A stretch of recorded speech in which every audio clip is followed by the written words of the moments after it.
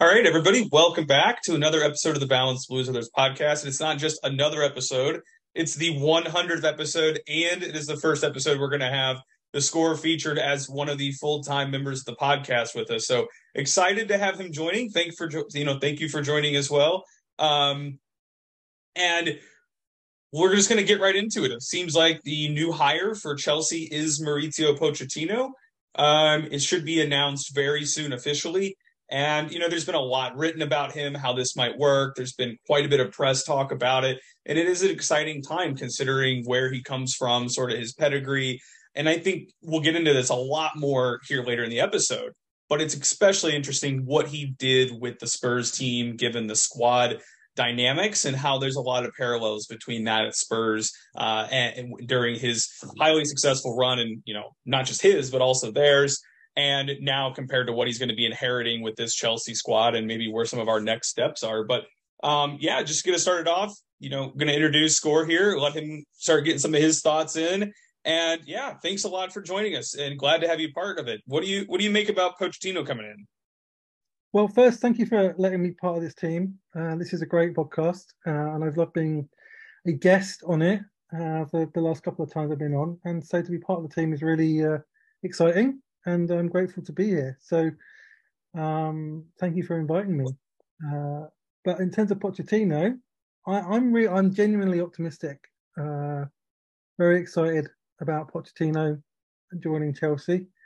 In hindsight, although he wasn't my number one choice a few months ago, I think having seen what's happened with other candidates and some of their behaviour, since it's all come out, I'm actually quite glad we've got Mauricio Pochettino in charge of our club.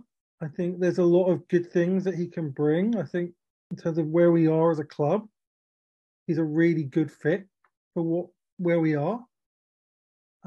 As a man manager, as a team builder, as a guy that creates an identity, that can create a family atmosphere at a club, that can bring stability and calm, but yet also has authority and experience and a proven track record and a good reputation and is good at developing young talent. And we have a lot of young talent. And so I think he's a really good fit.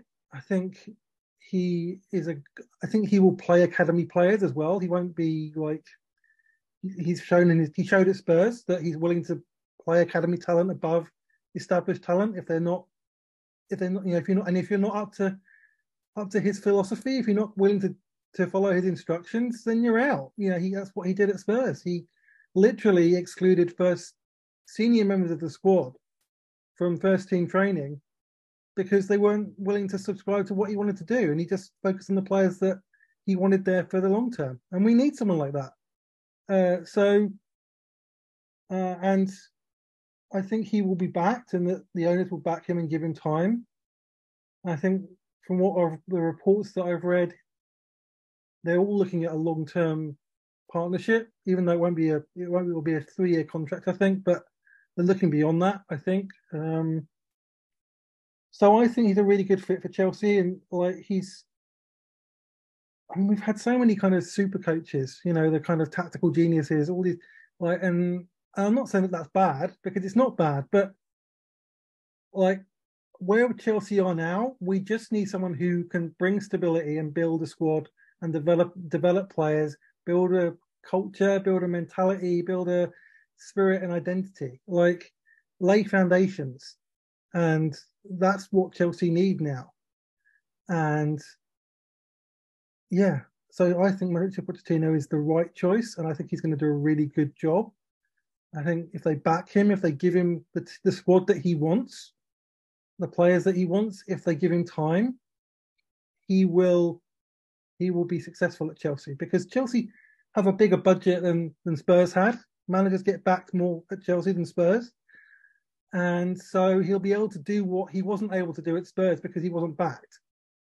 And I don't subscribe to the theory that he's a loser or a bottler. I think he was at Spurs, and Spurs are we've seen proven winners go to Spurs and not win anything and have the same problems. So, and he won things in his next job. So, so I think he's capable of winning trophies. I don't know how long it will take, but I think we've got owners who are patient and understand how far away we are in terms of Manchester City. I mean, to be honest, a lot of teams are far away from Manchester City, not just us. So, but he's the right man for the job, and I'm pretty positive about him. Yeah, and Southampton had their best ever finish with him as a manager as well, and they have even smaller budget than Spurs. So he's definitely the right man for the job, and I'm pretty positive that that he can lay some good foundations and take the club forward. Yeah. Yes, Score. I agree with basically all of that. It's funny. So first off, what I saw this on Twitter a while ago, and I actually think it's right. Pochettino's big club Bielsa. And right, Pochettino was Bielsa's player and then studied under him as a manager. What you are going to get with Pochettino is very similar to what you would get with Bielsa. So, I mean, this just is like a general, my own view is I don't think his teams are the most interesting to watch. You know what you're going to get. You're going to get whatever the base formation, they're going to build up with the three at the back, and they're going to defend in a 4-4-2-ish type shape. They're going to press I mean, Pochettino's teams were the most aggressive pressers outside of Klopp's Liverpool when Pochettino was in the Premier League. Period. These guys press. It's man-oriented pressing. It's not zonal. So basically they collapse on the player with the ball. That's kind of how. So I think it works. I think it's very effective. I have no doubt that in his ability to succeed. I think he's kind of boring. There's not going to be a match where he goes to the low block counterattack. I was watching all of Spurs matches against City, and what happened against City is, the Spurs had less of the ball because they were playing City, and maybe they didn't press with two; they pressed with just Kane. But the idea was the same, right? And it's not. I mean, I've said this in our group chat, and I don't mean this in a bad way. I don't mean this in a good way. I just mean this realistically. I think, especially the first year, this team will look very similar to how we looked under Tuchel, at least in terms of how we attack and how we defend. We're going to defend with a high line. We're going to defend aggressively. And we're going to probably struggle against low blocks because Pochettino's teams always struggle against low blocks. But again, that's been a problem at Chelsea for the last decade. Even when we won titles, we don't do well against low blocks. And we don't have the players for that. So that's okay. I'm seeing this stuff online. There was 2 polls I saw. And the what are your expectations for next season? The worst is Pochettino gets fired. The second worst is top 4 finish in a trophy. To be clear, in Tuchel's second year at Chelsea, we got a top 4 finish. We did not get a trophy. And I don't care what anybody says. That team was fucking good. And you had a great manager. Expecting top 4 and a trophy. Are people watching the Premier League this year? Man City and Arsenal we're not finishing above those 2 teams. Liverpool, I think, haven't lost in 9 matches. They're going to be back next year. Newcastle are about to get even more signings. They're going to be good next year. Man United, they're going to get more signings. Expecting top 4 and a trophy is absurd. And if that is the standard that you are holding this team next year to, it could be Pochettino, it could be Pep. You're going to be disappointed. The players on this squad have the potential to do that and much, much more. But they're not there yet.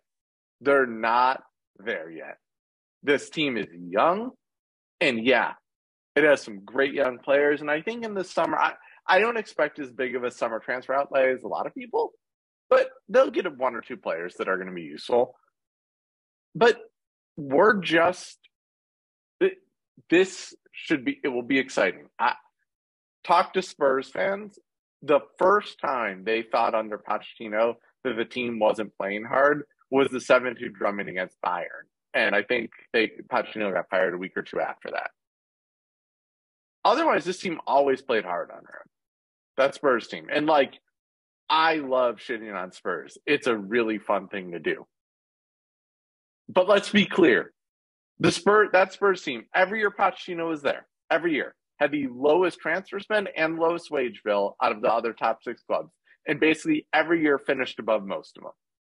Southampton, they had I think they only had one transfer in the summer that he was there. And I think he got a close to top 10 finish with them. It was the best finish ever in the Premier League. PSG, Pochettino did just as well as every other manager. He got canned because the star players didn't want to play for him. And they let Di Maria, who's his favorite player, he was struggling to get him in the team. Chelsea don't have that problem. Listen, would it be great to have a problem where you have Leo Messi, Neymar, and Mbappe all on the same team? Yeah, I'd take that problem. I'd probably switch managers for that problem. But Chelsea don't have that problem. They don't have anywhere close to that problem.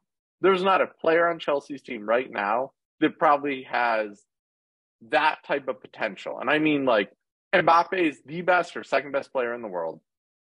Neymar, when Neymar is healthy and playing, is a top 5 player, and Messi is a top 10 player. Maybe Chelsea have one player with that potential, but not much. So, Pochettino is going to be a great manager for some of our players, and I'll kind of end here. But I'm not.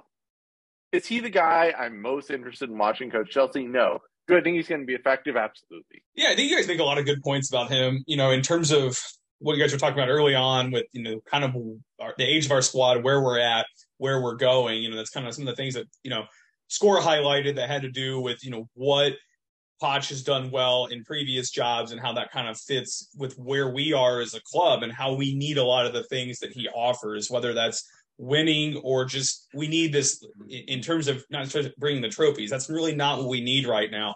And that's probably going to be very counterintuitive for a lot of listeners. Oh, we don't need trophies. Then what do we need? We simply need a reset of the culture, right?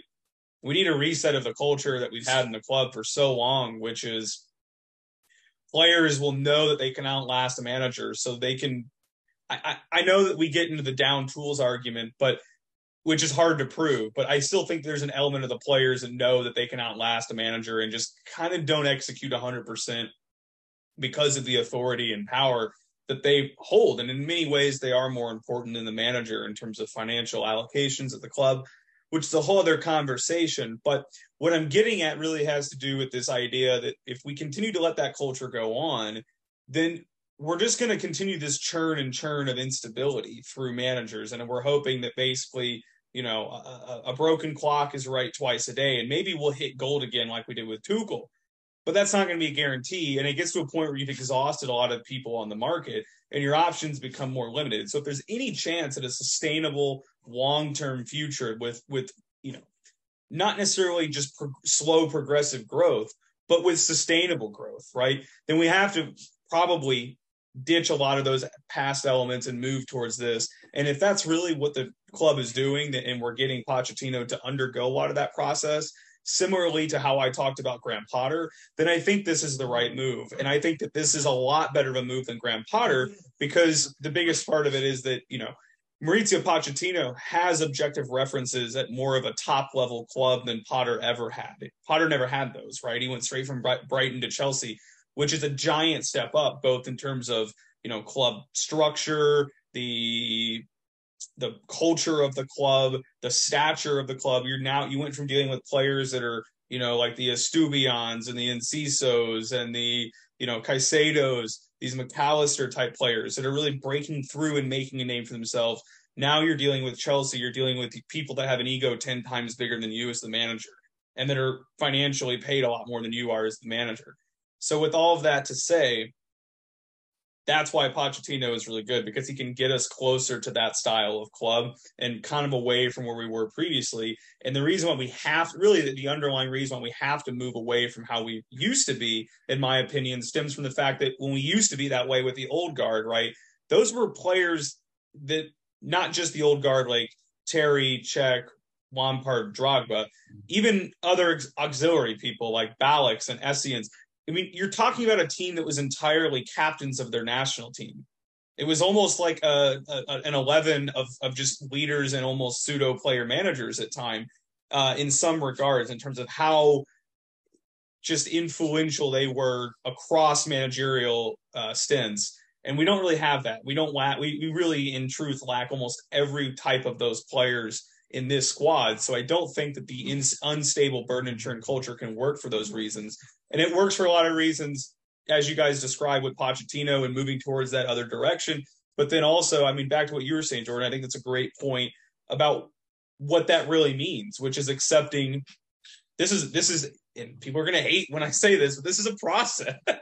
It's a process. It really is. Yeah. I mean, like,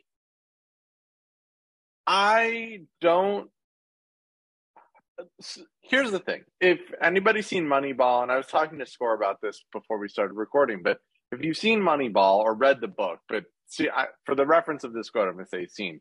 There's a scene where Brad Pitt's meeting with his baseball scouts, and he said he manages the Oakland Athletics, which are one of the poorest teams in baseball. And his scouts are like, "Oh, we need to replace Jason Giambi, who just went to the Yankees for like some certain amount of money." And he says, "If we try to play like the Yankees with a tenth of the Yankees budget, we will lose." And I know Billy spent a lot of money so far. I'm going to be straight with you guys. If we try to win like Manchester City, we will lose. We will end up just where we were this season. That's what happened.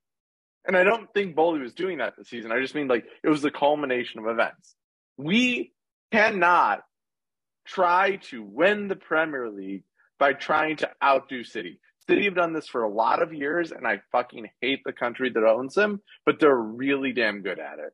They're really good at it. They have a great ownership, they have a great manager, and they have a great team. I mean, Bernardo Silva has become known as this like technical wizard. He's a workhorse. Bernardo Silva has just done whatever Pep needs. What DM, midfielder, winger, he played false nine, but he can do it right. Kyle Walker, like he's really only played fullback or center back, but same idea. Like they've gotten these guys that have just been workhorses in this structure. We're not there yet. Score mentioned before the podcast, like, look at what Liverpool did. That's how you have to do it, right? You need to build the squad. Listen, do I think Graham Potter was in over his head? Maybe. Do I think it was the wrong choice at the time? I don't know. I don't know, given the circumstances, who would have come in and done much better. I mean, I would like to think Pochettino would, but it was a hard appointment. And again, do I think Pochettino's a tactical wizard? No. But do I think, given the age of our squad, is a tactical wizard really what we need right now? Also, probably no. So Poch is gonna have a 3-year contract. I think the first 2 years, let's just see serious progress, right? If next year that means we don't give up in the first 20 minutes of a match and maybe we get top 5, top 6 and make a cup run, hell, that's great. The year after, let's try to get a trophy. But we're not going to win the Premier League in the next few years. Like, anybody listening, I really hate to burst your bubble. There is no world Pep Guardiola could be our manager. There's no world where this squad is winning the Premier League title in 2 years. So I'll end there. But, like, it's a process. It's a process. Exactly. It is. And I don't like to use that word because everyone has talked about that word for so long and people don't like that word at Chelsea anymore.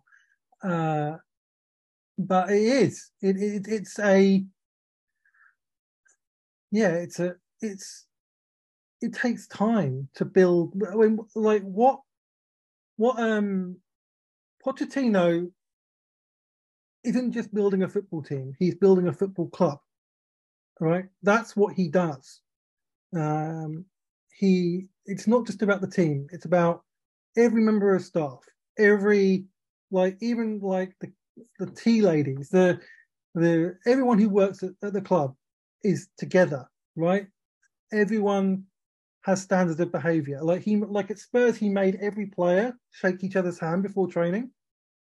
Like that was, you had to do that. Like, and if you saw the owners or the chairman, you had to shake their hand. Like it was just a rule. Like, and what I've heard in what I've read about him and what I've heard about him, he doesn't have too many rules. He starts with rules, but what he tries to do is turn those rules into a culture, so that it's not about enforcing rules. It's just about, this is how we do things, right? And that takes time, right? And yeah, and I mean, if you approach it as in, like, we have a squad of young talent who we are developing into a team. We are getting players who can suit what we're trying to do. Who can complement that. Maybe we get a bit of experience in there as well to help, because we've got a lot of young talent. And we give them time to develop. We allow them to make mistakes, because young players make mistakes. I hate to, and it seems to me that sometimes that some of our fan base think that every young talent in the world has to play like Mbappe at 18 or 19, or they're rubbish. Like, most young players are not Kylian Mbappe, right? It takes time to develop, and you will make mistakes as you develop. The only way you can develop is by playing and making mistakes. If you're a young player, right? So we have to accept that's going to happen with a few players, right? And he may not play them every week. He may play them in the right games, so they get 20 or 30 games in a season and get better over the season. That's probably what will happen. Chelsea will get better over the season. That's what I expect. I expect us to finish the season quite well, actually, next season, because by then people will have bought into his philosophy. Will be used to it. They'll be fitter. They'll be sharper. They'll be better conditioned, and the system will be flowing a lot more, right? And so we might have a good run into the season, right? Especially when we haven't got 2 games a week, and other teams will have. So we'll have played less games, and we need a season like that, to be perfectly honest, after the number of games that we've played. Like I've said this before, one of the reasons we've been so bad this season is because we've played like 150, 160 games in the last 3 years, right? And nobody else has done that, really, apart from Liverpool. And Liverpool have had an off season as well, right? The reason that they're coming back now is because they've already got a structure and philosophy in place, so they can default to that, right? And they've obviously got a world-class manager as well, who they all support. And so obviously that's gonna happen more likely with them. But with us, we don't have that to fall back on at all. And we've got a bunch of players, some of whom, quite frankly, don't seem to care about Chelsea Football Club at all. They only care about their pay packets and just, I'll show up for training maybe, because I know that I can get the manager sacked and I can just keep showing up and getting paid. Well, that's going to change. Look at the players that most people think are going to get sold. Most of them are players that are from the old culture. Like, who am I? People are talking about Kovacic, Ziyech, Pulisic, maybe Kai Havertz, Azpilicueta leaving, maybe Mendy. All of those players came here under the old regime, under the old way of doing things, right? So you get them out of the club, and you keep players that weren't here for that. That's how you change the culture of the club. And especially young players are much more receptive to new ideas and new ways of doing things than players that have been at a club for a while. So that's going to have to happen. It's going to be harsh. I heard a podcast about Pochettino's training methods. He works players really, really hard. He gets you to the point where you almost want to give up. I think Paul Lambert said on a podcast today that players get to a point where they either buy in fully to what he's doing or they turn on him, basically. And I was thinking, right, that's why we need to get rid of all our players, toxic players, because once they decide they don't like him, they'll okay, we're gonna down tools until we get him sacked, right?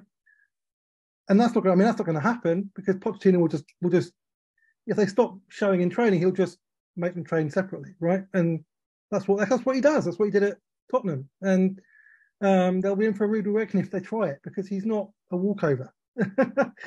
he's probably one of the strongest managers that we've had for a while. Actually, I think like he's pretty ruthless. He doesn't indulge players' egos. It's like my way or no way kind of thing. And again, it's something that we need as a club. The other side of that, though, is that Pochettino is very good at building human relationships. He's very popular with his players. The players like playing for him and like training for him because he's good at building relationships. So they can take this training stuff that he does because they respect him and they like him, and he treats them properly. So yeah, it's going to be a change. It's going to take time to implement all of that, but I'm here for it. I've wanted us to have a manager like this for a long time, like to build a football club, to build a solid foundation, and that can be sustainable. Because that's the only way you're going to get success now, is you have that foundation and that structure. You can't just spend a load of money on players and suddenly compete with Manchester City. It doesn't work like that anymore, right? And you've got to be near on perfect to win the league now. So anyway, yeah. So it is a process, and we're going to have to be patient because the owners will be patient. You know, they don't want another season like this one in terms of changing managers. So yeah. I just want to chime in really quickly because I want to argue with ghosts at this point.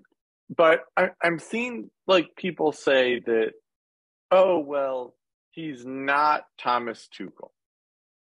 And these are the same people that say Thomas Tuchel is a top 3 manager in the world. I think I'm somewhere in between. I think Thomas Tuchel is one of the greatest tacticians alive. And I actually think he's a much better manager than he gets credit for. His issue is ownership. He falls out with ownerships. But just let's look at Thomas Tuchel, right? If you think he's a top 3 manager and you say, well, this hire sucks because Poch isn't a top 3 manager, who the fuck were you expecting?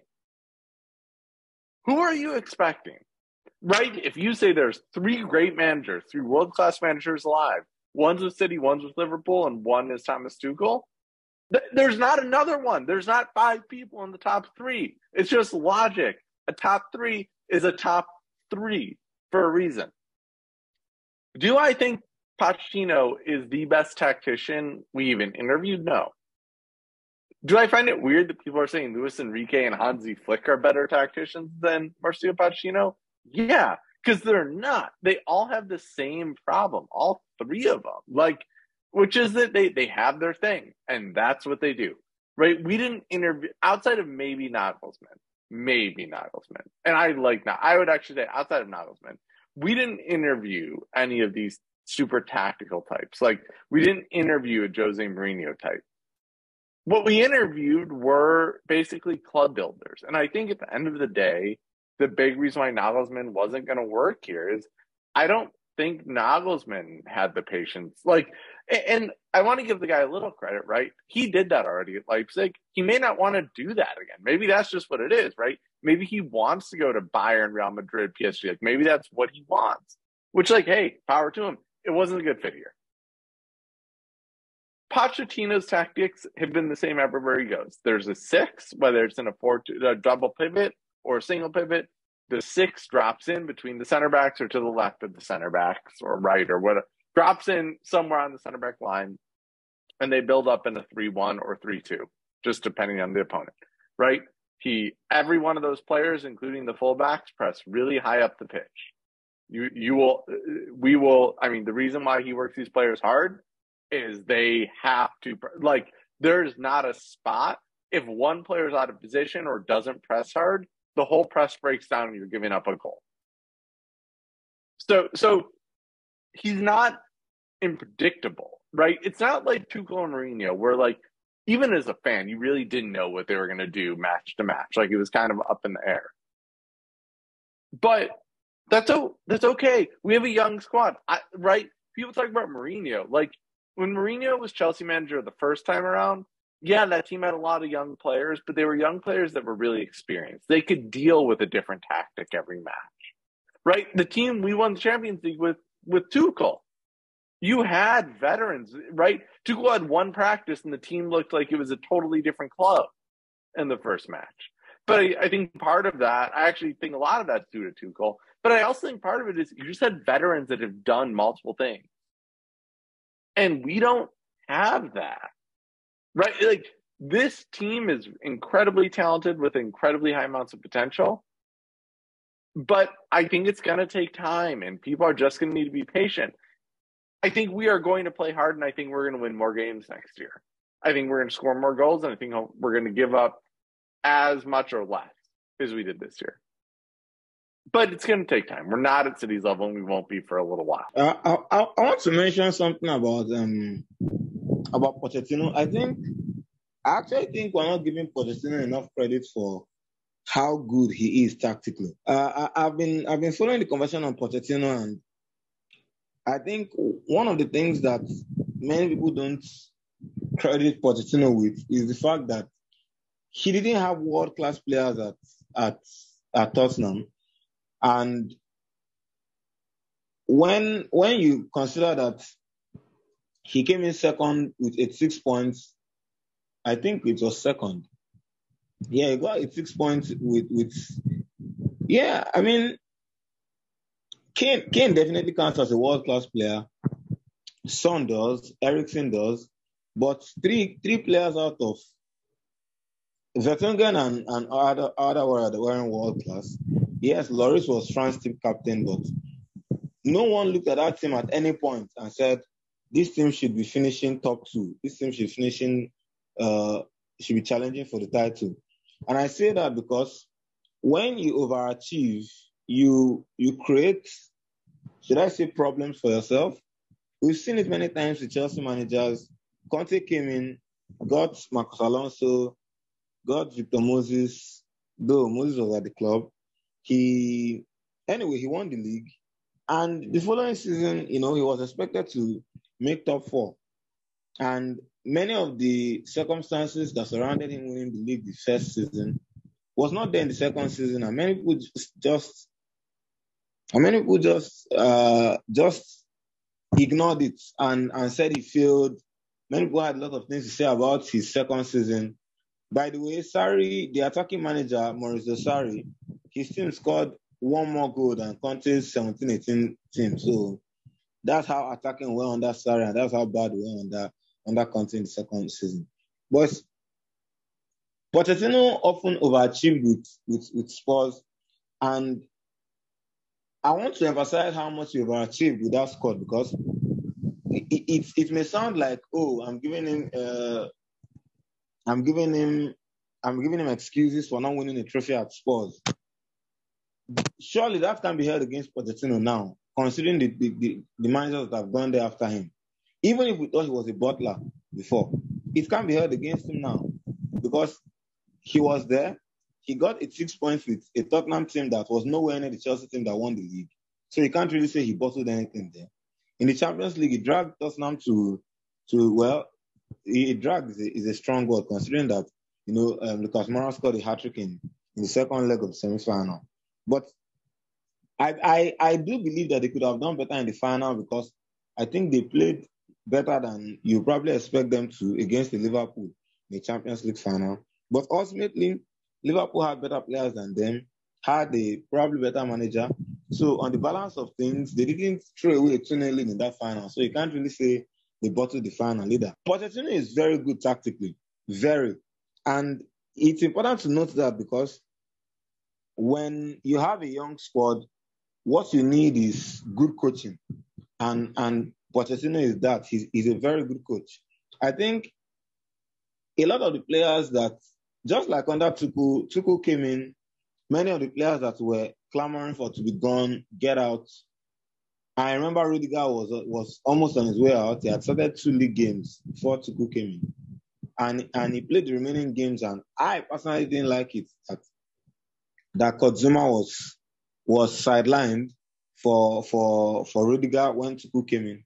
But Tuchel justified the decisions, and he showed he's an elite coach. I think a lot of the problems we have in the fan base is, and a lot of this is down to the fan base. I think a lot of the problem we have is we misrepresent things a lot. And that is a very, very dangerous thing, because when you don't see things for what they are, you find yourself wanting something that, you find yourself looking for what's not lost. You find yourself criticizing things that are actually very good. Tuchel last season did not challenge for the title. He was top of the league for 10 game weeks, but he never challenged for the title. He did come third, and the only teams that came above him got 93 and 92 points. So we actually did very well last season. I've seen a lot of where we were sixth in 2022, and I don't know what that's supposed to mean. If I win 11 out of the first 19 games of the season, and I win the remaining 19 in the second half of the season, and I win the league, is it undeserved because I was poor in the first half of the season? Because it's the season spans 2 years for a reason. So we can't cut out time frames from things to push the narratives we want to push. I think we had a very good season last season. The problem is many people represented that season as poor. Many people said, oh, we were not good in certain areas. We didn't do enough to break down low blocks, which is something that a lot of people say. That's apparently a criticism, that a team doesn't do enough to break down low blocks.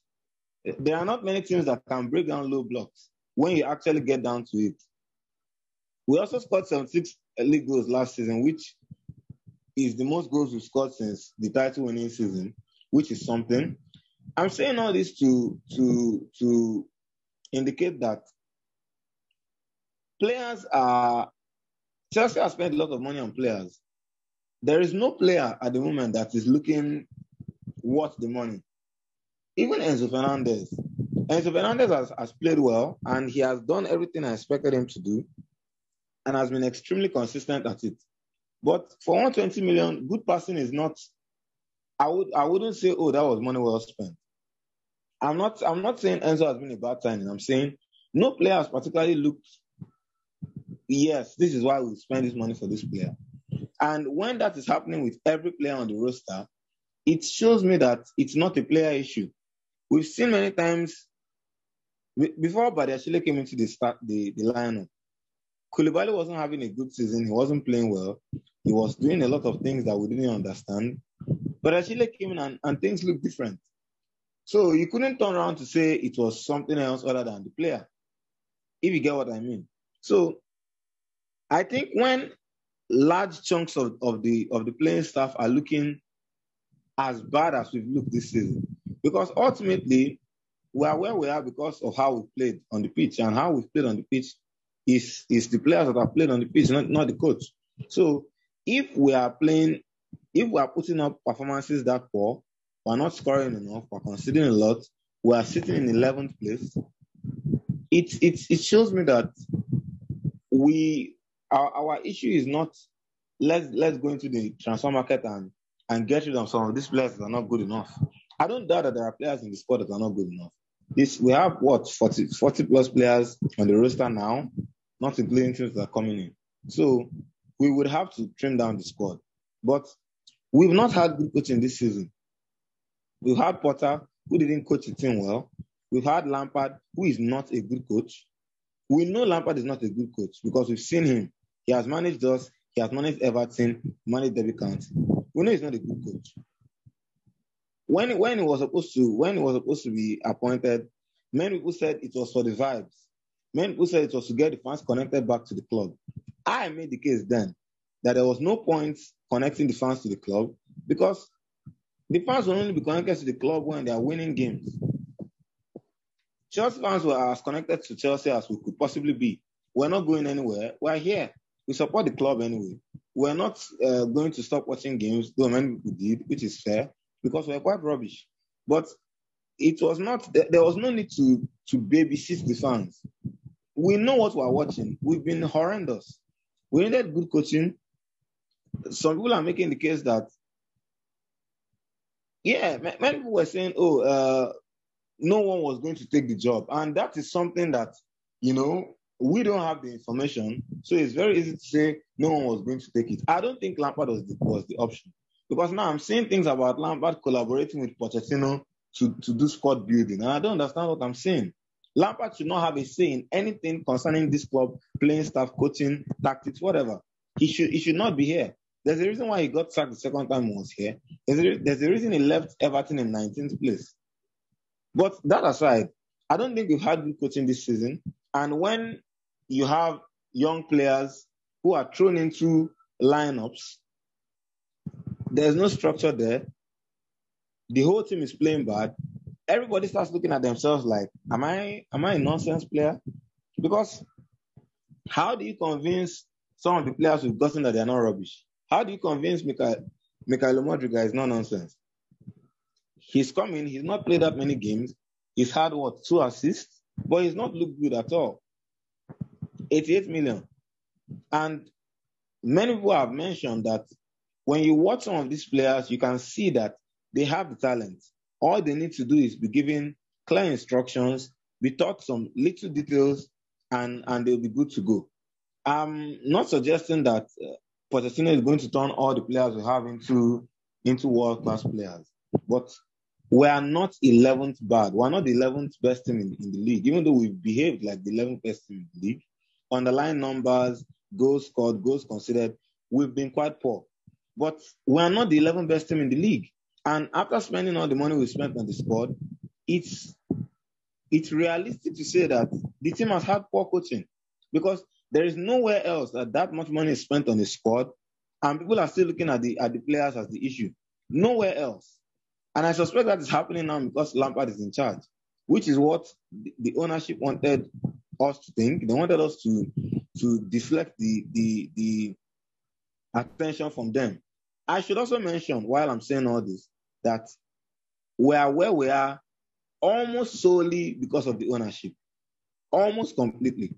Because we've heard many of the things that the ownership wants to do, and it's good to have grand plans, but there is no need to rush your plans. If you say it's a long-term project, why are you trying to rip up everything in 18 weeks? There's no need to rush everything.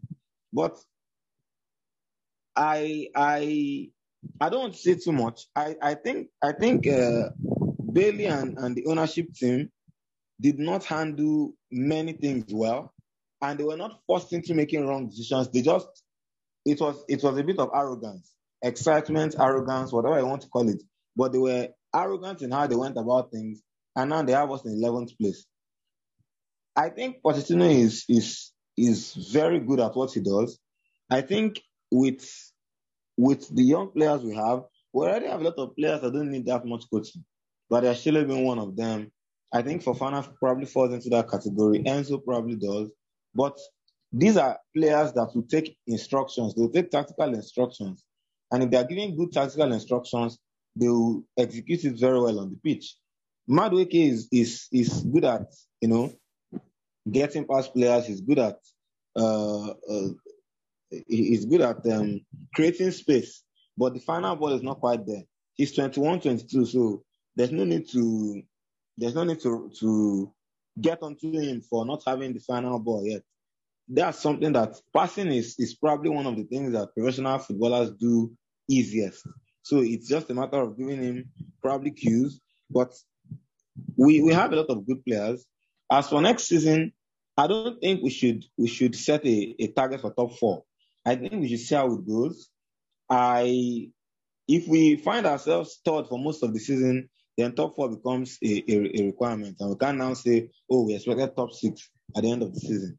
So I think top 6 is probably what we should be fighting for, because there are a lot of teams in the league currently that are in a better position than us. So we can't just expect to get Pochettino in and just move into third place or second place or whatever it is. So there is that. But I think we have very good players, and they've just not looked it because we've not had good coaching at all this season. Yeah, I mean, I agree with that. I just, listen, I'm one of the people that thinks managers matter a lot, both in terms of coaching, but also I think tactical setups matter. I think there's a floor with your talent, and that keeps you at a certain level. But I think the ceiling is kind of down to the manager. With that said, I also just think, let's be fair to some of these guys, right? You mentioned Enzo, Badiashile, and Fofana, and while all three have done things incorrectly at points this season, I think it's more because of where their managers are playing them than what they've actually done. So I agree with you there. But Mudryk, Madueke, these are really huge talents that need a good manager. And I agree with you. But, like, they also just need to develop. Like, those guys are young. Young guys in this sport, unless you're Mbappe, don't, like, most aren't good at this age. So, I mean, I agree with you, I guess, is what I'm trying to say. But I think Poch is a little bit of of Bailey admitting that they did things wrong this first year, right? Because, like, Nagelsmann, for his arrogance, is a lot less experienced. Nobody would have given it, like, nobody would have cared if there was stuff like, oh, Nagelsmann and the owners are fighting. Everybody would be like, yeah, well, Nagelsmann's a baby. Poch comes in with a much bigger reputation, which is kind of funny to me, but it's true. Like, he's done this big club management before. And I think that is a little bit of the owners admitting, like, hey, I mean, you'd have to be an idiot to think if you were the owners that you did good last summer. And they don't, right? Like, we know they don't think that. But they didn't do well last summer. And I think they're admitting this now. They have a much bigger scouting trading team, and they have a bigger, like another well-established coach. So I'm optimistic. Again, I'm optimistic like all of us, and we all agree, which is weird on this podcast. But we all agree, like, finishing top four is unlikely, and that's okay. So I guess that's where I'm at. Yeah, I think I think you're right, Olive, you're right about expectations. I think it's our fans have been so conditioned to spend a lot of money on players, hire a super coach, and instantly we're challenging for the title. They haven't learned. I don't blame them for this, actually. They haven't learned about what it takes to build a football team, what it takes to build a football club, what especially in modern football, because the way that we did things only worked when we were the richest club. Like, I saw people comparing Todd Bowley's takeover to the first year of Roman Abramovich, and I was like, that's just not a comparison to make, because when Abramovich took over Chelsea, we were the richest club in the world. We could buy any player we wanted.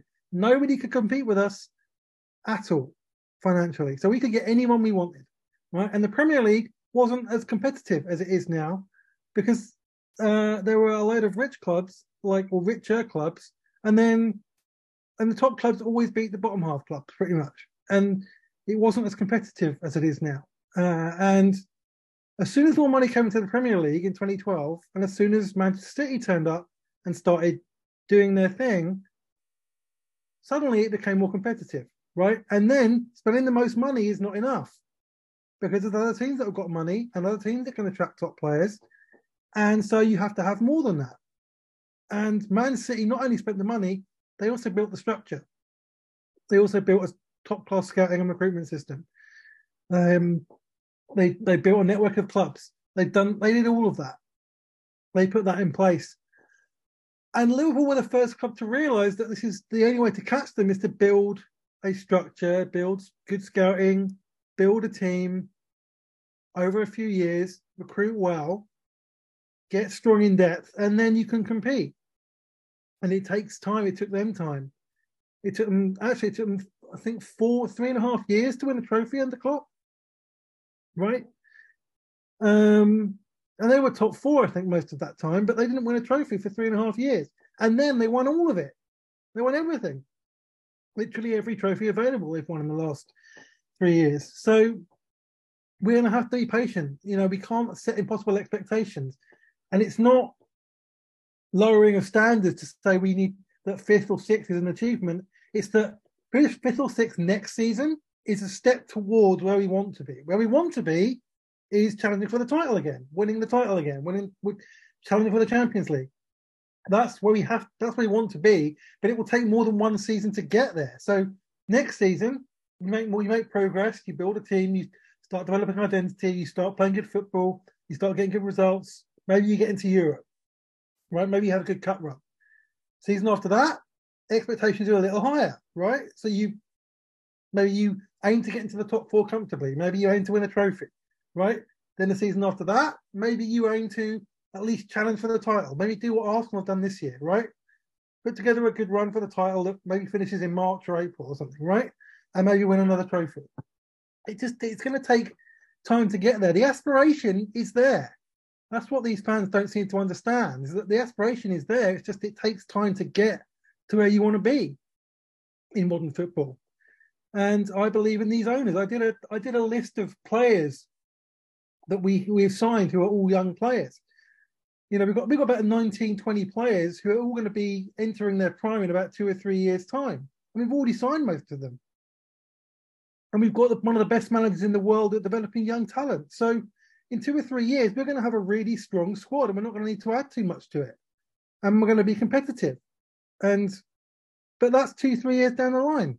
And actually, 2-3 years down the line, Pep Guardiola probably won't be at City anymore. Jurgen Klopp probably won't be at Liverpool anymore, right? If we're lucky. And that gives us a window at that point, right? To come in and maybe we can nick a league title in a transitional year for City and Liverpool, right?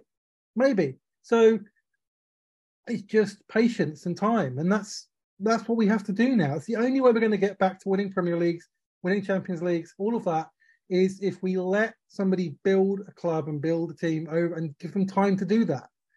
And just look for progress year on year. That's the key. Like, we don't want to, like, people saying they're not expecting to win the title next year or challenge for it. It's not lack of ambition.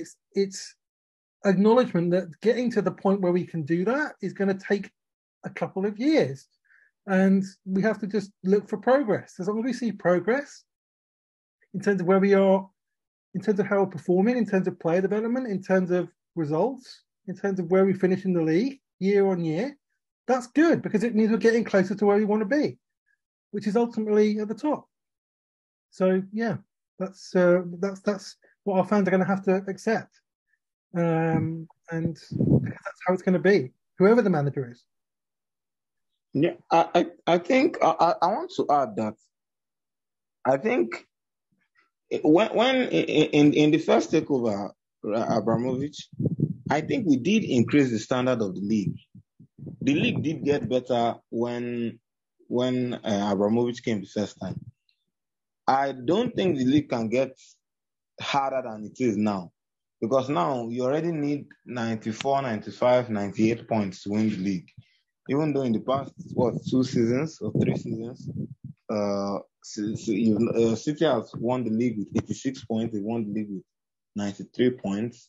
And this season, they are likely going to win the league with 86 points or 88 points thereabout, because they probably will win the league against Chelsea in this Sunday. But I think, for me, the rebuild is not a time thing. I think it heavily depends on how you go about it.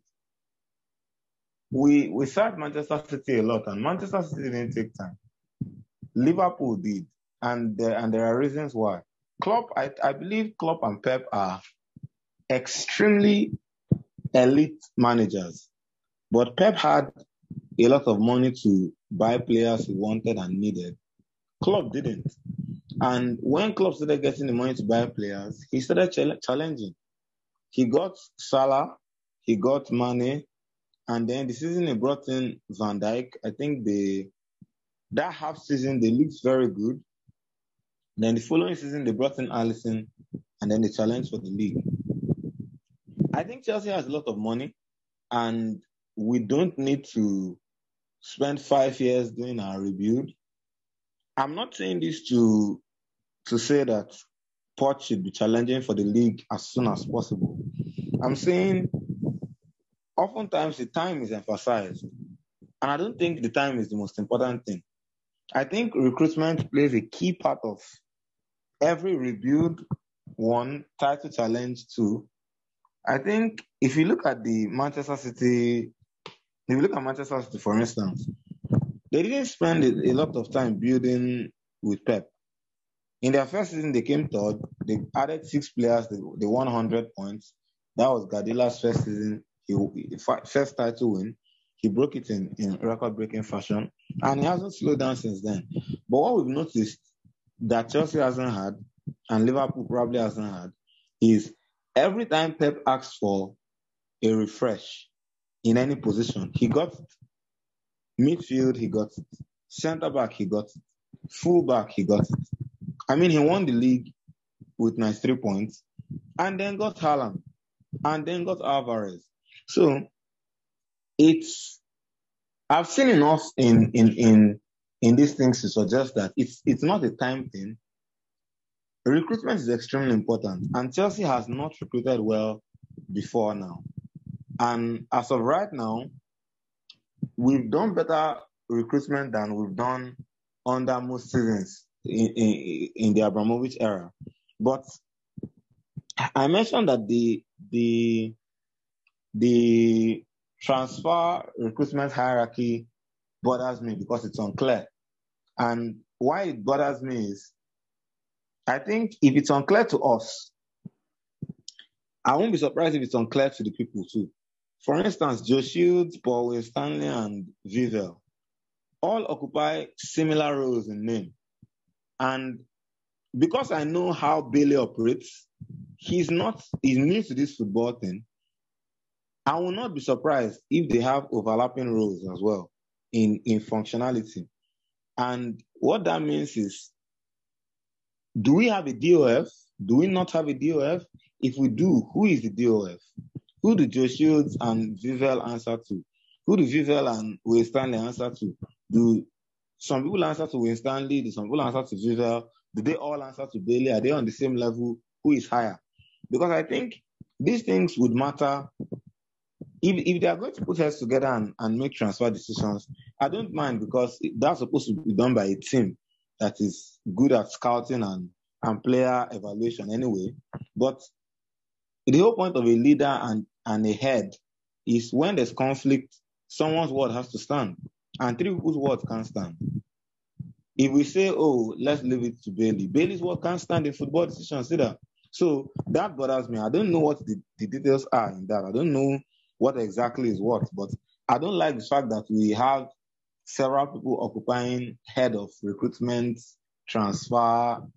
I don't like it. I think we're trying to eat our cake and have it, and I don't think we can.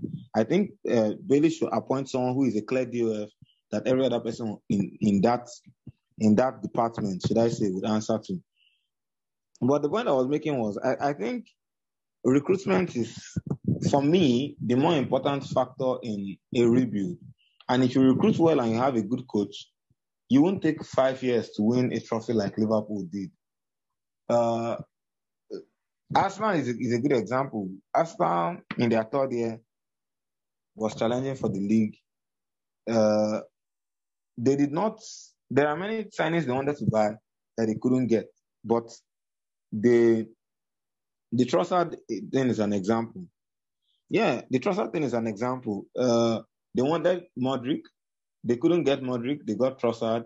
Trossard has had like 8 assists for them this season in the league or something like that. So recruitment is a very big part of it.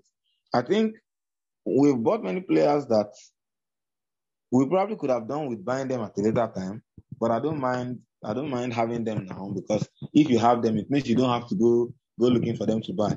But yes, it's an excellent point. Edwards was a key part of Liverpool, and when he left, I think he's left now, things were not going as well. We've seen Liverpool make some signings in the past 1 or 2 windows that has made us wonder. The Cody Gakpo signing is one of them. Granted, Gakpo has been good for them, but many of us felt they needed to strengthen elsewhere, and they got yet another forward. So things like that.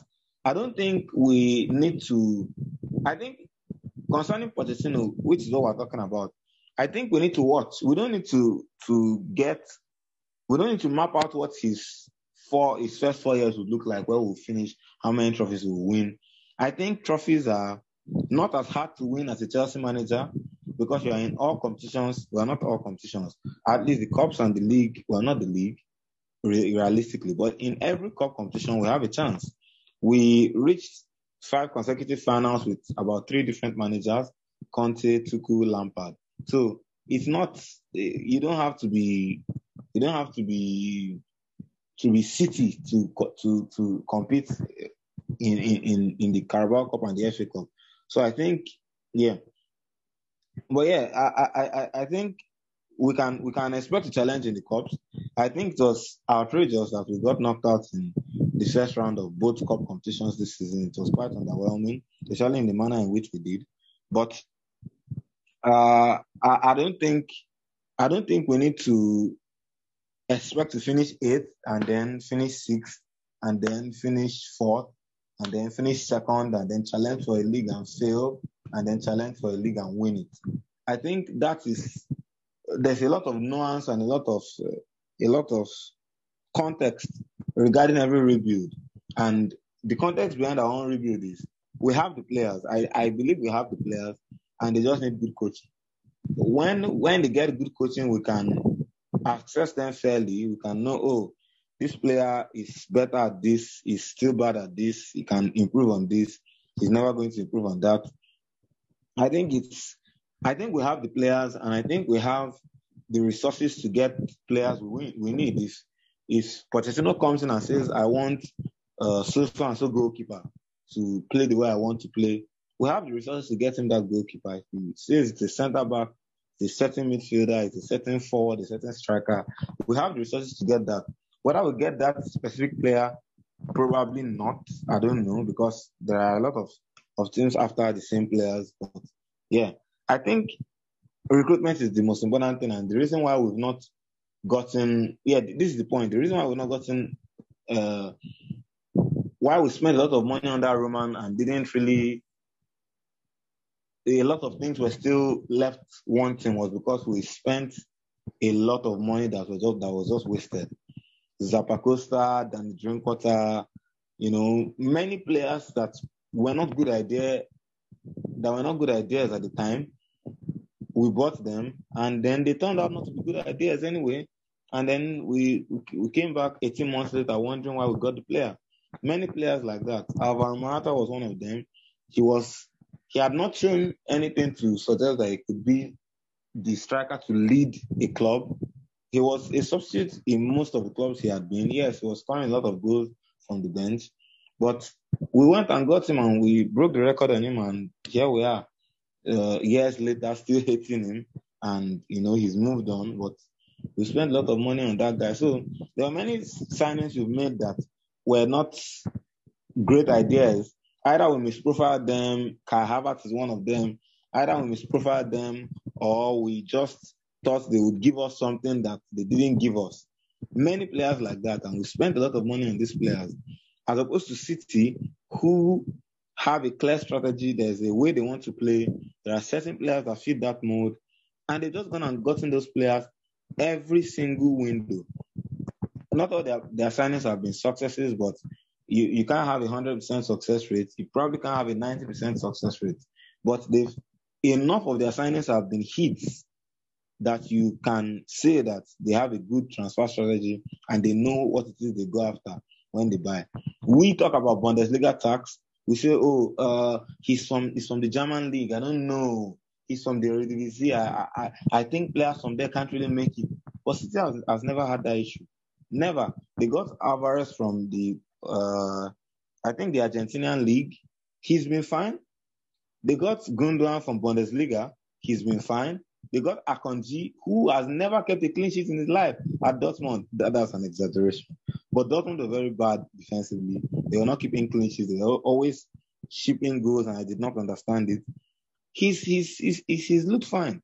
Haaland came from the Bundesliga. He's okay. KDB came from the Bundesliga. City doesn't have any problem with Bundesliga players. Why do we? City doesn't have issues with players that they've gotten that many people have doubts in. But we get players for 80, 70 million, and then we start sitting down in roundtable discussions, having press conferences on where to play them and what the best way to get the best out of them is. I think it's poor strategy and it's poor recruitment. And I think we're probably getting better at that, but it still remains to be seen, because we just spent 600 million and we're 11th, and that's the reality of the situation. Well, I mean, as far as player recruitment goes, you might have some of it this summer, and there's probably a few key positions for that. I can think of 3 of them specifically, but that kind of leads me to like what I wanted to ask you guys, kind of to do like expected lineups and talk about maybe who's going to fit where in this Poach team. I think that's the most interesting thing to kind of discuss looking forward, because it's going to be the basis of how we pull ourselves, from a mid-table club back up to where we expect to be. So, I mean, I think just to get it started here in goal, I don't know what's going to happen. That's going to be so contingent upon who goes, I think.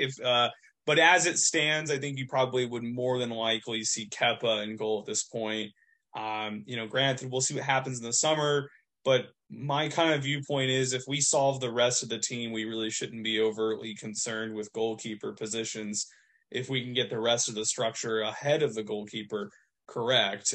Because if you look at like shots on target faced per game, the teams that are above us face less shots. So let's figure out that problem in the defense instead of worrying about like a goalkeeper at all the times, right? Because that's how I approach the problem. If you can solve the 10 people in front of the goalkeeper, then you've minimized the importance of the goalkeeper himself, right? So that's how my philosophy of team building. I would rather start from a center back and build forward than I would start at the center back and then the goalkeeper and then build forward. That's kind of how I look at that. So I would probably say maybe Kepa gets another run. I don't know. I mean, I'm not going to cry at all if we sell both goalkeepers and bring somebody new in. That's where I'm at on both of those guys. I think Mindy and Kepa are both solid, but they've got limitations. I think at right back, it's almost foregone conclusion. It's going to be Reese, probably a lot more rotation, though, than previous seasons, because now we'll have Gusto Malo next to him, who should be a very good player. And it lets us probably have a solid amount of rotation, even though we won't be playing, 3 times a week now. So there is that aspect to it. And it'd be interesting to see how that dynamic is managed by Pochettino going forward. And then as far as the center backs, I think to me, it shouldn't even be a question. It should be Fofana and Badiashile.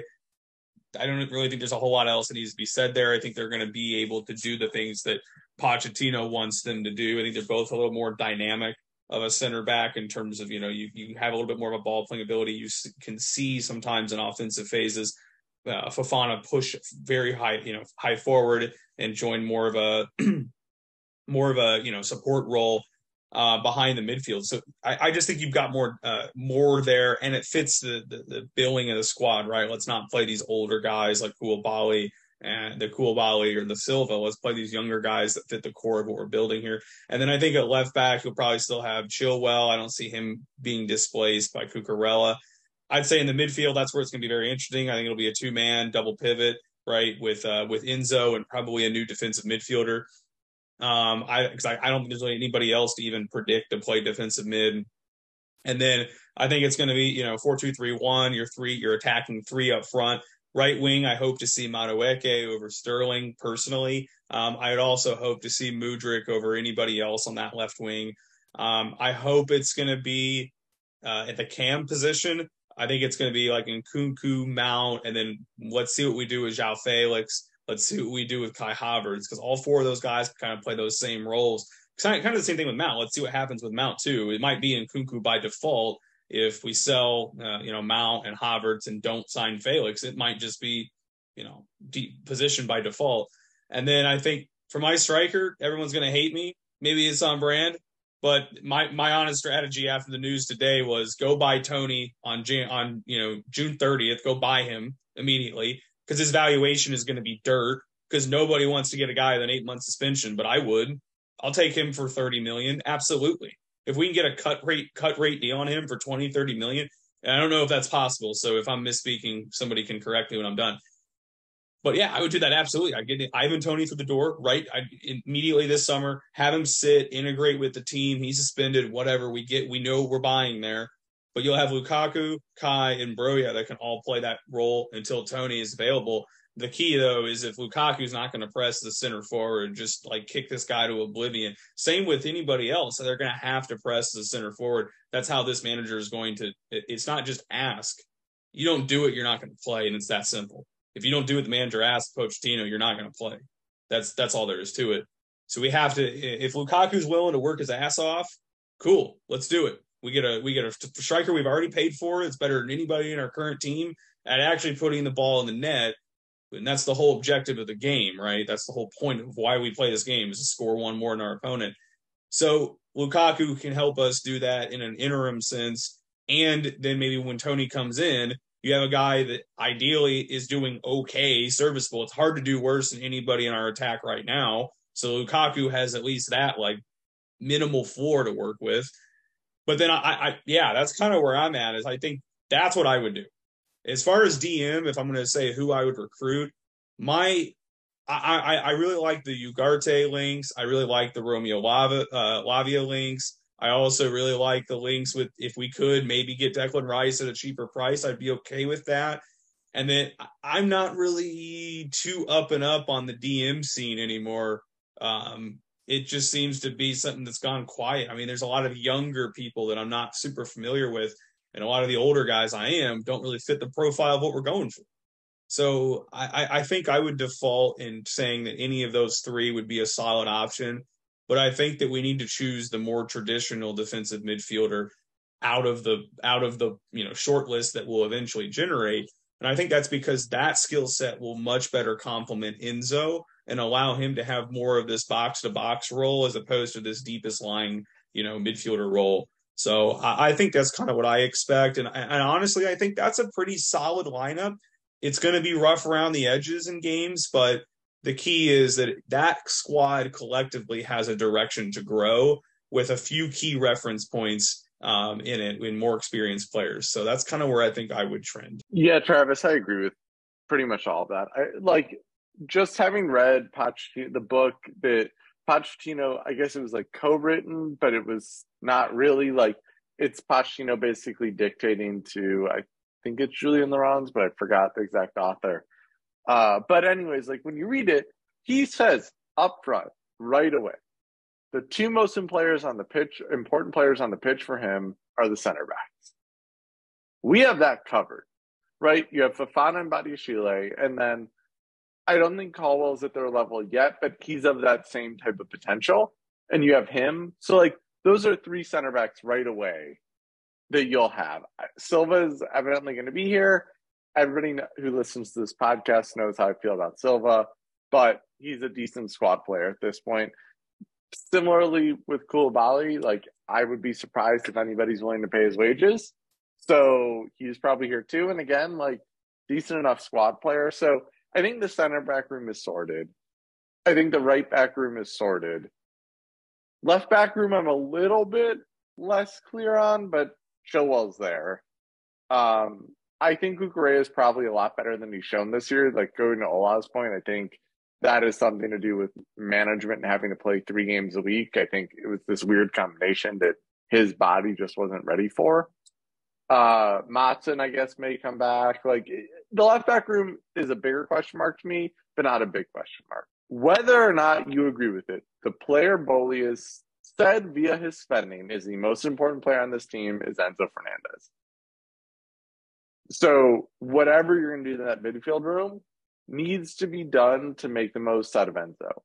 And like, I'm just going to say, every Pochettino team I've watched, everyone has a 6 that drops back into the back line in possession. So, I mean, Rice seems to be the obvious choice for that. It doesn't sound like he's going to come here.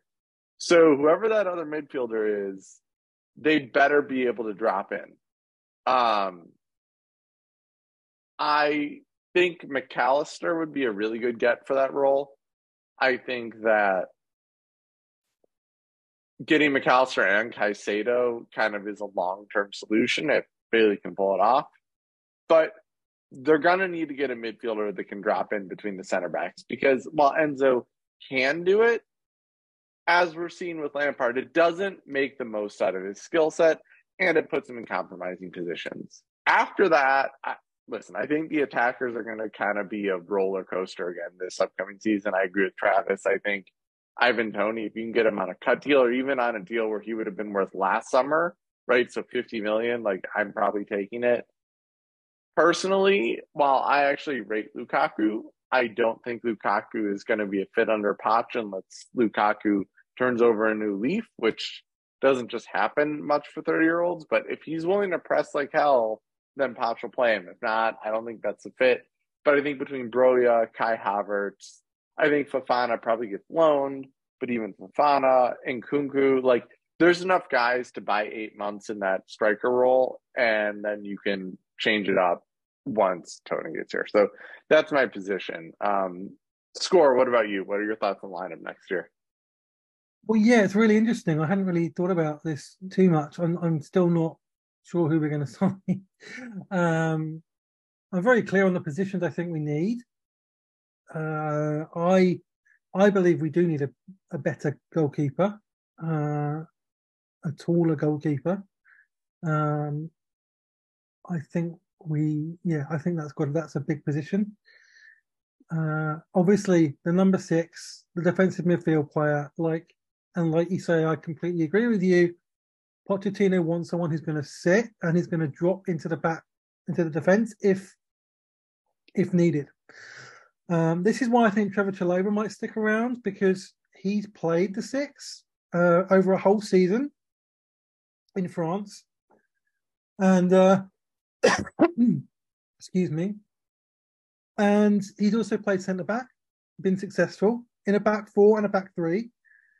He's also played right back and been really good. I think, I'm not saying he'd be your first choice defensive midfield player whatsoever, but I'm saying you keep him around because you can play him there if you need to. And I think Pochettino might even try him there in pre-season. I wouldn't be surprised at all. So that's one to keep an eye on. But I do think we need to sign a proper defensive midfield player. Declan Rice would have been the perfect solution, but that's not going to happen now, it looks like. So, yeah, Lavia, yeah, he's a long-term solution. He's not going to come in and be absolutely brilliant every game straight away. He'll have good games, he'll have bad games. But you've got N'Golo Kante there who can play in the pivot.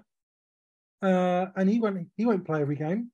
So you could rotate the two, right? And again, you've got Trevor Chalobah who can also play there, right? So that gives Lavia time to develop. So that's an option. And I know that we really like Lavia as well. And then there's Ugarte, who I really like. There's also the guy at Fulham, and I've forgotten his name. My mind's gone completely blank, who is a proper defensive midfield player. Not so great in possession, but as a kind of destroyer person who sits back, he's in the 99th percentile for tackles and interceptions and all of that, which is what you want a DM to do. So there's that guy. I wish I could remember his name. I'm awful at remembering names. But anyway, so yeah, there's a few options in that position. Up front, we definitely need a striker, and I'm not against that idea with Ivan Toney for sure. I like Ivan Toney. I think he would absolutely suit us. I think he would really. He's a Chelsea player. He feels like in terms of his mentality, his character, everything. Yeah, Paulinho, that's the one. Paulinho at Fulham. That's the midfielder at Fulham. But yes, Toney. If for some reason Pochettino doesn't want Toney, then there's other players that we've been linked with that would probably do well in a Pochettino system. So yeah, those are the 3 areas we need to improve. We need to get people in from outside. Obviously, you've got Nkunku coming in. Levi Colwill will come back. I rate him very, very highly. I think he's got one of the highest ceilings of all of our centre backs. And I think Pochettino will absolutely love him. I wouldn't be surprised if he starts the first Premier League game. Even he's he's been playing pretty regularly for Brighton. He's been one of their best players. He was incredible against Arsenal. So but Badiashile is excellent as well. We're really lucky. I love Badiashile. He's been an excellent signing. It's one of the smartest signings we've made. I think we paid 30 million for him, 35 million, and he is an absolute bargain. That's an absolutely brilliant signing. And obviously Wesley Fofana, that's another great bit of business that we've done. I really like Wesley Fofana, and it looks like we're his destination club, which is really great. And yeah, our defense is pretty much sorted. We don't really we're not going to need to touch that pretty much for a long time, right? And of course, you've got Lewis Hall as well, who can play left back and is a really good left back. even if Madsen ends up leaving, Lewis Hall might end up being a good left back option, right? And we know that Pochettino is brilliant at developing fullbacks and brilliant at using fullbacks. Like it's one of his specialties. Like he's got a reputation for it. I think they call him the fullback whisperer. I think is one of his nicknames. So I think our fullbacks are going to have a good time under Pochettino. And the midfield, Enzo's got to be given freedom to express himself, to create, to drive the ball forward, to show his best qualities. He's got to be allowed to show his best qualities because he is a world-class midfielder without any question, and he will get better.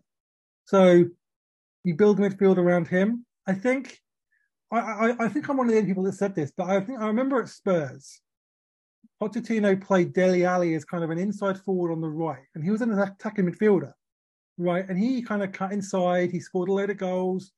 He created as well, and I think he can. I think that's where he would want to play Mason Mount or even Conor Gallagher if they were here, and playing Nkunku in that number 10 role, and then obviously Mudryk on the left. I think from what we've been reading, Pochettino really likes Mudryk and thinks he can develop him into a really top player and goal scorer. And then you'd obviously have the striker. So I think it's going to be a 4-2-3-1. I'm really excited about watching it, and that's what I think he will do. Yeah, so I'm gonna have to pop off in a minute, but I'll let Ola talk. One thing I will say really quickly though is just given the potential of our center backs and given what I said, I think we need in that other 6 role. If we can't find another 6, it wouldn't shock me if Pochettino goes 3 at the back with Colwell, Badiashile, Fofana. Like there's 3 world-class potentials, and I know like people don't like 3 at the back. I don't necessarily agree, but I get it. This one, that may be the best bet. Like, depending on how the transfer window goes, that may be the best bet. As for the lineups, I agree with a lot of what has been said. Unlike other people, I don't think we need a new goalkeeper. I think we're fine in the goalkeeper department. I think we're fine in the centre-back department. I expect James, Chilwell, Badiashile, Fofana to start, probably. I expect Enzo definitely starts. I think we likely play a 4-2-3-1 because I think that's what our squad is most fit for, most suited for. I don't know if that's the word, but yeah, I think we have quite a lot of players that can play in the front 4. I think the way the squad is set up now, I think we likely see like a Mudryk left wing, a Madueke right wing, maybe an Nkunku as attacking midfield. But I think we do see Kai Havertz at centre forward again. If Lukaku comes back, I expect to see Lukaku there. But with the uncertainty around Lukaku, I think it's very possible that we don't see him there as much, either because he doesn't follow the manager's instructions or he insists he doesn't want to come back and wants to stay at Inter. I don't think there's any need forcing him to come back. If he wants to come back, fine. If he doesn't want to come back, there's no point.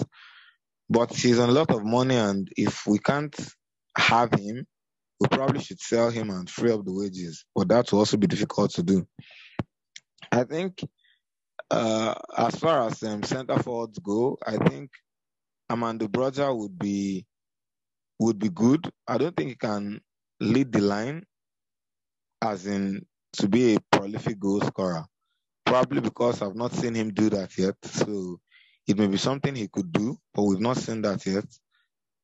I think that Fofana is more of an inside forward than a centre forward. I think he probably is more of a... He will likely occupy the wide areas more than he would occupy the centre forward position.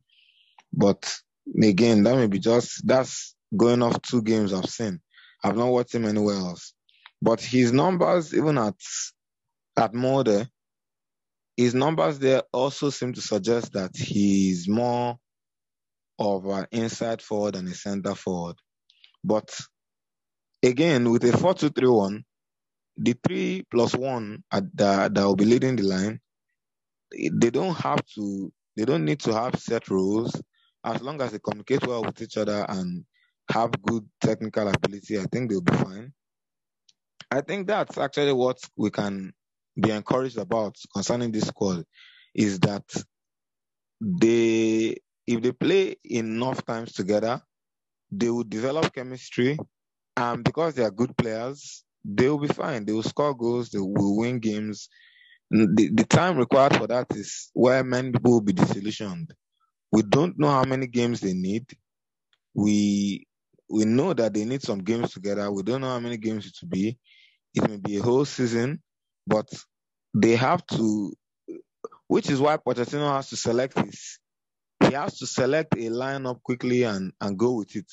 I'm not saying he should select his 11 players and bin the rest, but he needs to be sure who he wants to play in most games. He needs to be sure who he wants to start in most games, because that will determine how his lineup is selected, when he wants to rest players, chemistry, and a lot of other things. I think under Tuchel, our forwards did not have that much chemistry. I think he was always chopping and changing, and many people say it's because the forwards were not scoring enough and they were not good enough, and I don't think that's particularly true. Yes, our forwards didn't score as much as they should have, probably under Tuchel, but I think Tuchel also did not help them in that aspect. But with Pochettino, I think, yeah, it's easy to predict his lineup considering the players that we'll have and the players that are linked with a move away from the club. Ziyech, Pulisic, if those guys are gone, if Joao Felix returns on his loan, suddenly we don't have that many players in the front lines anymore. And I think setting players this summer will be just as important as any other thing we do, because we can't keep stringing along 10, 15 players that we don't plan to use regularly. It will not help them because they will be stagnating as players. It won't help us because we'll just keep them around on the wage bill, and it doesn't help us. I think we can get money for players. We probably should. I think we can get money for players. We should. So, yeah. Yeah, good points. Good points. Definitely. Yeah, we do need to get rid of a lot of players. Yeah, so I think this has been a pretty positive episode about Pochettino. I think we're all pretty positive about the long term with Pochettino. Yeah. It will take time, obviously, to get where he wants to be. But I think I think overall the consensus is we're pretty positive about where Chelsea can go under Pochettino if we give him enough time. And yeah, so this has been a really good episode. And thanks to the other guys who've been here. They've gone now, but thanks to them for being here. It's been a great first episode for me as my first. Yeah, I want to thank you too, Score, because your contributions have been very insightful and very fresh. And Thank you. It's good to have you on the pod. I look forward to many more episodes like this.